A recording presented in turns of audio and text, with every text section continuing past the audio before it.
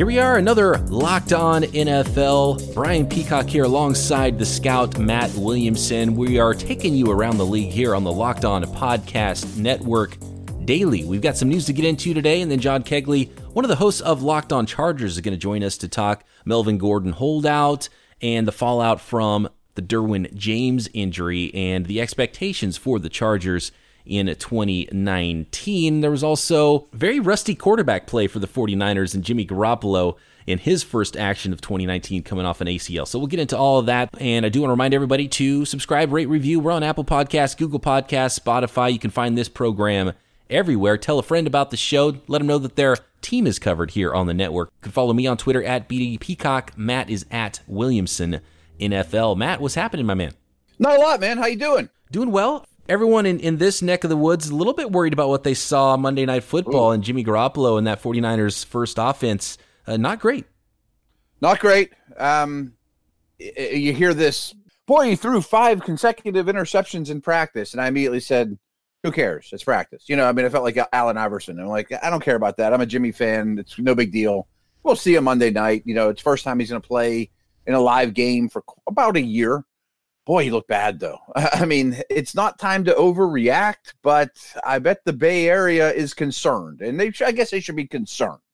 Kyle Shanahan on a conference call with the reporters today said, you can't overreact. It was literally 10 snaps, and that's how many snaps he took. And I think, that's a good point, but at the same time, we're getting close to the season, and he's probably penciled in to maybe play the first half. So the question becomes for me, is Jimmy Garoppolo, based on what we saw in that game, is Jimmy Garoppolo ready to play high-level football after 2 more quarters? Because that's all he's going to get before the season starts. Right, and that's a great point. Who knows?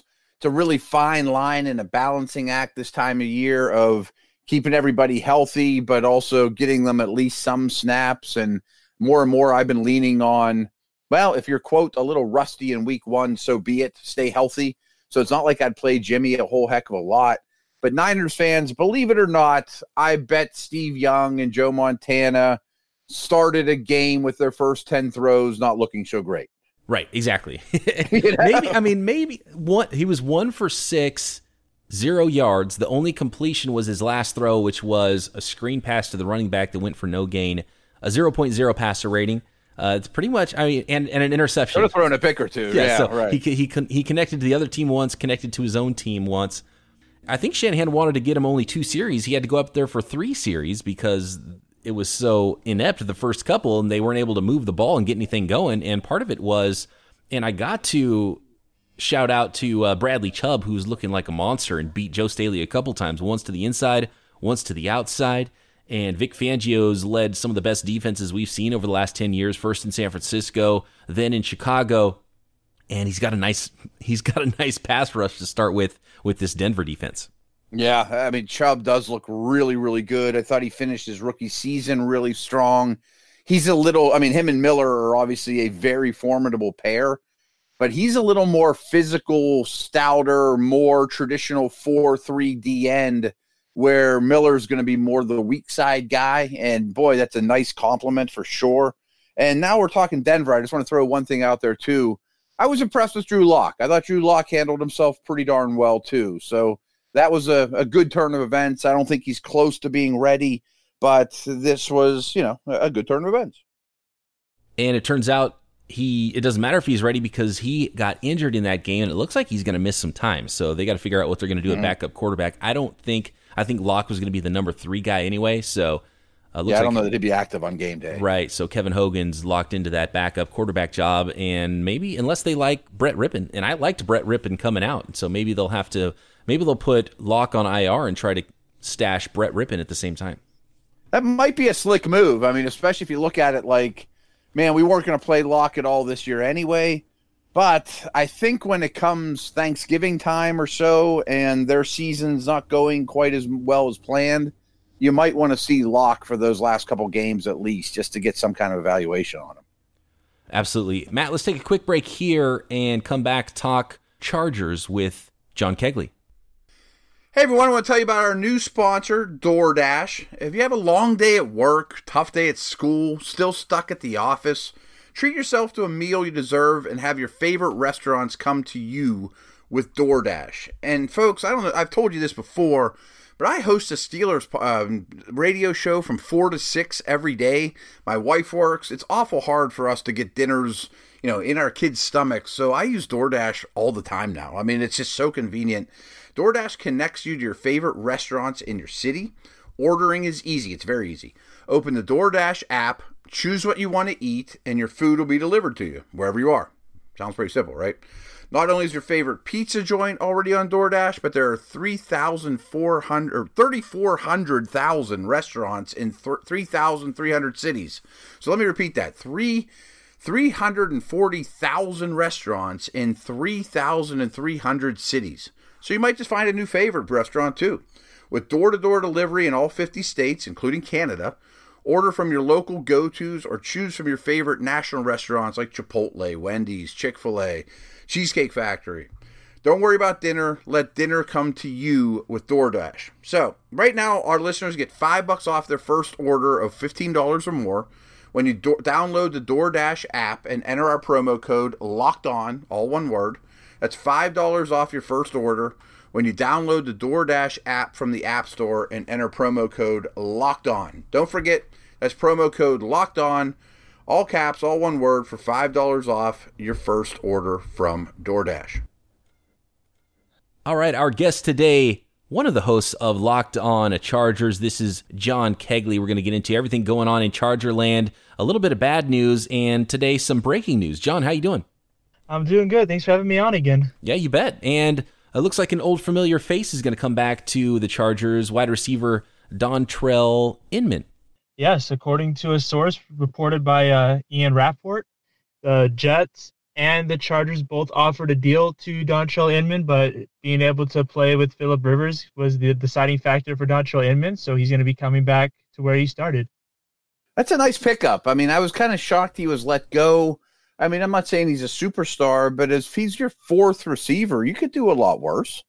We could do a lot worse, but we also have a guy that Rivers has worked with, and we don't have Tyrell Williams no more, so in my mind, it's a better pickup than having Jeremy Davis or Artavis Scott or Andre Patton, who are the top three guys right now to take that fourth wide receiver spot. I'd rather have Inman be that fourth guy and let those three guys fight for the last wide receiver spot on the roster. Yeah, I'm with you, totally. Really the biggest downer, and it even hurts me. I'm not a Chargers guy. I don't cover the Chargers. But Derwin James is such a fun player to watch, and it's going to be a bummer not seeing him out there this year. The prognosis is, I believe, 3 months. Are they staying firm with that since he's had his surgery? What's the outlook like, and what's the vibe around the team? Yeah, it's still 3 to 4 months. Apparently, he had a screw in his foot that he got back in high school, and the screw bent in his foot. So taking that out was a really hard thing, so that's why the surgery is a 3 to 4 month recovery time. But the vibe around the team is basically what it's always been: next man up. Let's get the next guy up. It sucks that Derwin's not there, but we got a game to win. It's just like with Melvin Gordon's issue. We're not worried about Melvin Gordon. We're worried about the three running backs behind him, the next man up. But it's going to be really tough to replace Derwin. I think you can maybe replace the production of Melvin Gordon by using more than one running back, but there's no way you're going to replace Derwin James's production. Yeah, we'll definitely get to Gordon here in a moment, but I mean, James was a heartbreaker, like you guys said. I'm glad it happened this early, so maybe he is around at the end of the year or playoff time. I mean, it's not a total wash for the season, possibly. I mean, if I was starting the team with any safety, that would be my pick. I mean, I think he's already amongst the best safeties in the league. But, John, do you agree? You pick up Thomas Davis and you draft Nasir Adderley. James is kind of a mix of those two guys. I think those additions makes his subtraction a little more palatable.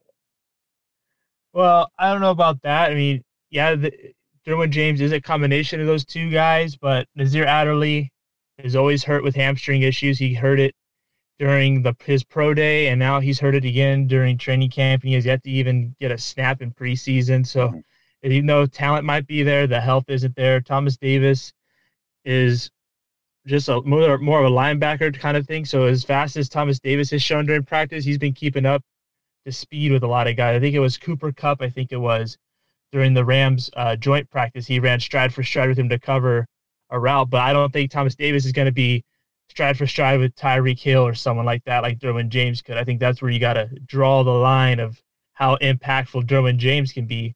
But you also need Thomas Davis to be a linebacker. You can't rely on him to be a safety. And the safety position is what's been haunting the Chargers the past few years. Somebody is messing up at safety, whether it was Jaleel Addae, whether it was Trey Boston not tackling, whatever it was. Ever since Eric Weddle left, we've always had that void at safety. So Derwin James literally left a big void. And you can try and fill it with some other type of player, but what he did last year was a big difference on this team. It allowed us to actually get pass rush. Speaking of, I'm sorry, Brian, I'd throw one thing out here. Speaking of pass rush, though, I think Bosa might lead the league in sacks this year. Like, I really think he's that type of player, and I'm not sure that my audience knows how good he is and will be. Ingram's great, and man, Jerry Tillery's pretty darn good too. Well, Tillery looked really good in his first preseason game. He showed a lot of good hand movement, a lot of good technique, a lot of power, really fast off the ball. There's a guy we were looking at Cortez Broughton that we were talking about before the draft, and he ended up being picked 7th, that we were saying could be that kind of guy that gets through a gap, but he looked slow off the ball his first game, better second game. Tillery's first game wasn't even that kind of situation. He was already high in the backfield. He didn't play that many plays, so that right there should tell you that what they saw was something that they like. They saw what they like, and it's time to get you out of there before you get hurt. You just coming out off of shoulder surgery. But I was impressed. Chris Jones feel too. Yeah, and I love what the Chargers can do in that nickel front too, and you can just bring everybody. You've got Tillery, you've got Bosa and Melvin Ingram that you could move around. You've got Uchenna Nwosu too that I like. They can get after the quarterback, that you could come off the edge and really just put that. What I guess it was the New York Giants used to call it the NASCAR package, right? Where they basically had 4 defensive ends rushing the quarterback in nickel, and it won them a Super Bowl. And I love seeing that kind of ability and that kind of flexibility from a defensive front, and that could definitely help, patch some things up from the back end if you're putting that kind of pressure on the quarterback. Well, you brought up the Giants because they were the one that called that the NASCAR package, and it helped them beat the Patriots, which is the team that we struggle to get by every time. The way to beat Brady is to have 4 linemen that can rush the passers so that you can have everybody else back in coverage. And if you have to send that one guy to blitz or something and you have to leave a little hole somewhere, Brady's going to find that hole. So having 4 guys that are defensive end type and not nose tackle type helps a lot with when the playoffs come around. And the fact that we drafted some guys that are speedy little guys, like you mentioned, Uchenna Nwosu, but we also got Drew Tranquill this year, who's looked like a guy that can fly all over the field. He's been in many different spots. Kazir White and Uchenna have been all over the field during preseason. Those guys are young linebackers that are actually those the mix of a safety and a linebacker into one, and they're flying all over the field making plays. So if you could just get 4 guys to rush, and maybe a 5th guy, if you can get Tranquill, Uchenna, and Kazir all on the field at the same time during playoffs and not get hurt, because 2 of those guys were hurt last year. You get all those guys on the field, you're creating a whole new type of defense for us when we play the Patriots. I'm glad you brought up White and Tranquill. Reports have been really strong on both young guys. You mentioned it. They're speed linebackers. They're built for today's NFL. What I've seen from the games, they've been impressive as well. And I mentioned Thomas Davis before. He's a great role model, mentor for those type of guys too.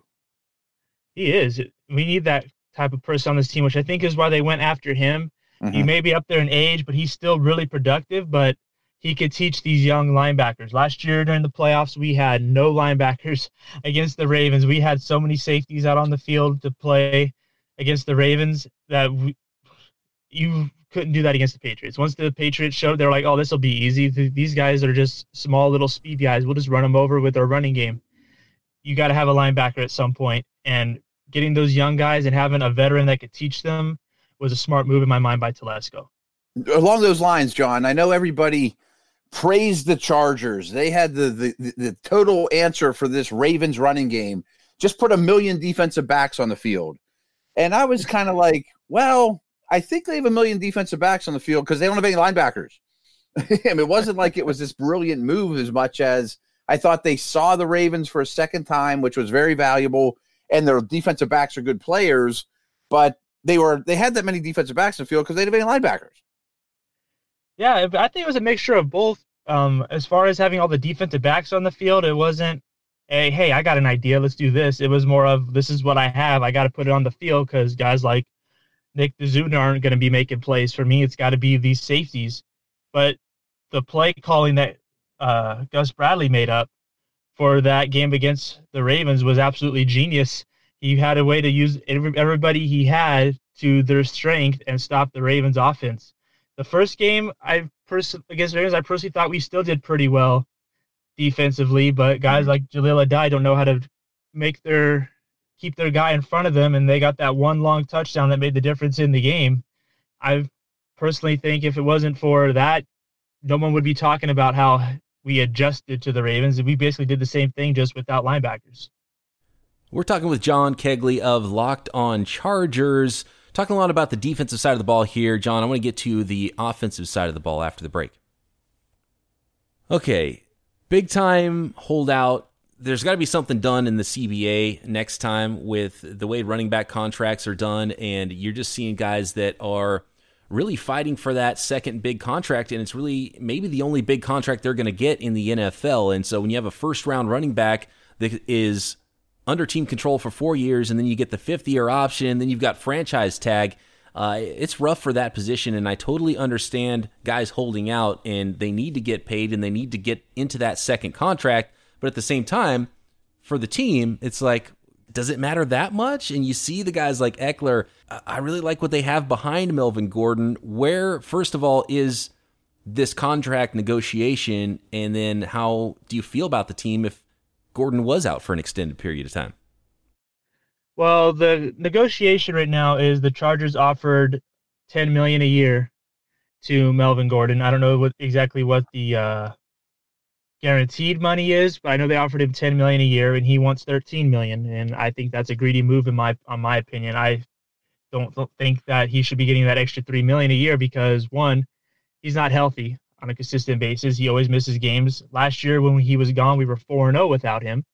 And yeah, his touchdown numbers are high, which is what a lot of people are going to say. They're going to say not many people have as many touchdowns as Gordon has the past 3 years. But at the same time, most of those touchdowns were from inside the 5 because Rivers moved the ball down the field to get him those touchdowns. So it's not like he's LaDainian Tomlinson and breaking off 40 and 50-yard touchdown runs game in and game out. So $10 million, I think, is a perfect number, and I think he should take that. But he's staying in San Diego, practicing, just waiting on a call. He doesn't want to budge. So if you were to ask me my opinion on it and my feelings, I personally feel we should trade him. I think we should trade him to someone with an offensive lineman that's decent. I'm not going to say great, just a decent one that's better than what we have because we don't really have a great offensive line. If you trade him for an offensive lineman who's decent, doesn't cost that much, and maybe some draft picks, you can improve your offensive line for Justin Jackson, Austin Ekeler, and whoever that third running back is going to be, whether it's Detrez Newsome or Tremaine Pope. And you can save some cap space by trading Gordon as well and go sign another offensive lineman somewhere off the streets that can improve that O-line. If you can improve the O-line, I think the offense will be just fine with those 3 backs. If he has to play before week 10, if he misses week 10, then his contract moves over to next year, and I don't think he wants that. So I don't think he's going to miss the whole season. My quick thoughts on that, you said a lot of good stuff there, are $10 million's fair, 13's crazy. He's a very good player. Not a $13 million a year type of running back. I bet in the end he ends up getting 11 and comes in and everybody's happy. I like your plan on trading him because I like Ekeler a lot, and I'm a really big Justin Jackson believer. But outside of Tampa, I'm not sure who would want. I mean, who needs a running back? I just don't know where the second one to tango in that dance would be. Well, there's guys like maybe the Bills, because there's a lot of reports that LaShawn McCoy isn't going to be with the team. That could be somebody. Somebody's willing to get a big running back, someone that could be close. Even maybe the Patriots. I mean, yeah, they got Sony Michel, but they like guys like that, and they'll gladly take that 1 year that Melvin Gordon has and then tell him, hey, you're going to win a Super Bowl. Then after that, you can go get paid. That's basically Belichick's way of doing things. He grabs these all-star players, makes them play for low money, and then when they win the Super Bowl, they go get paid somewhere else and never produce again. I can see your point that not many people are going to want to go for that trade, but there's going to be somebody that wants it, especially guys like Buffalo, and you mentioned Tampa. So I think it's a chance to try it out. It's better than just letting him walk like we have with so many other guys in this Chargers history. We've had so many good guys that we just let walk into free agency instead of getting something, whether it's a 5th round pick or a 7th round pick, just get something back for this talent. When you look at the offensive line that's going to be blocking for whether it's Eckler, Jackson, or if Gordon does come back, and I'm totally with you, I would be trying to trade Gordon if I were the Chargers, and we'll see if that's the route they want to go. How is the line taking shape? I know there's the Russell Okung injury. I believe he's still on the non-football injury list. And then I have some questions about Forrest Lamp and where's he at? And it looks like he's not even going to be a starting player for the Chargers, which is disappointing because he's a player I loved coming out of college. So what's the makeup of that offensive line looking like right now? Well, right now, with Okung out with his blood clot problems that he needs to heal up from before he can play, 'cause that's a life and death situation. That's not a let's see if I can walk on it and deal with the pain situation. It's going to be Trent Scott at left tackle. They've shown Dan Feeney at left guard, but I've seen a lot of Forrest Lamp at left guard too. Pouncey is obviously your center. Schofield is your right guard, and Sam Tevi is the right tackle. I'm hoping they kick out Feeney and put Lamp at left guard. He's better than Feeney for sure. Feeney has not been productive the past few years. He's been surprisingly bad.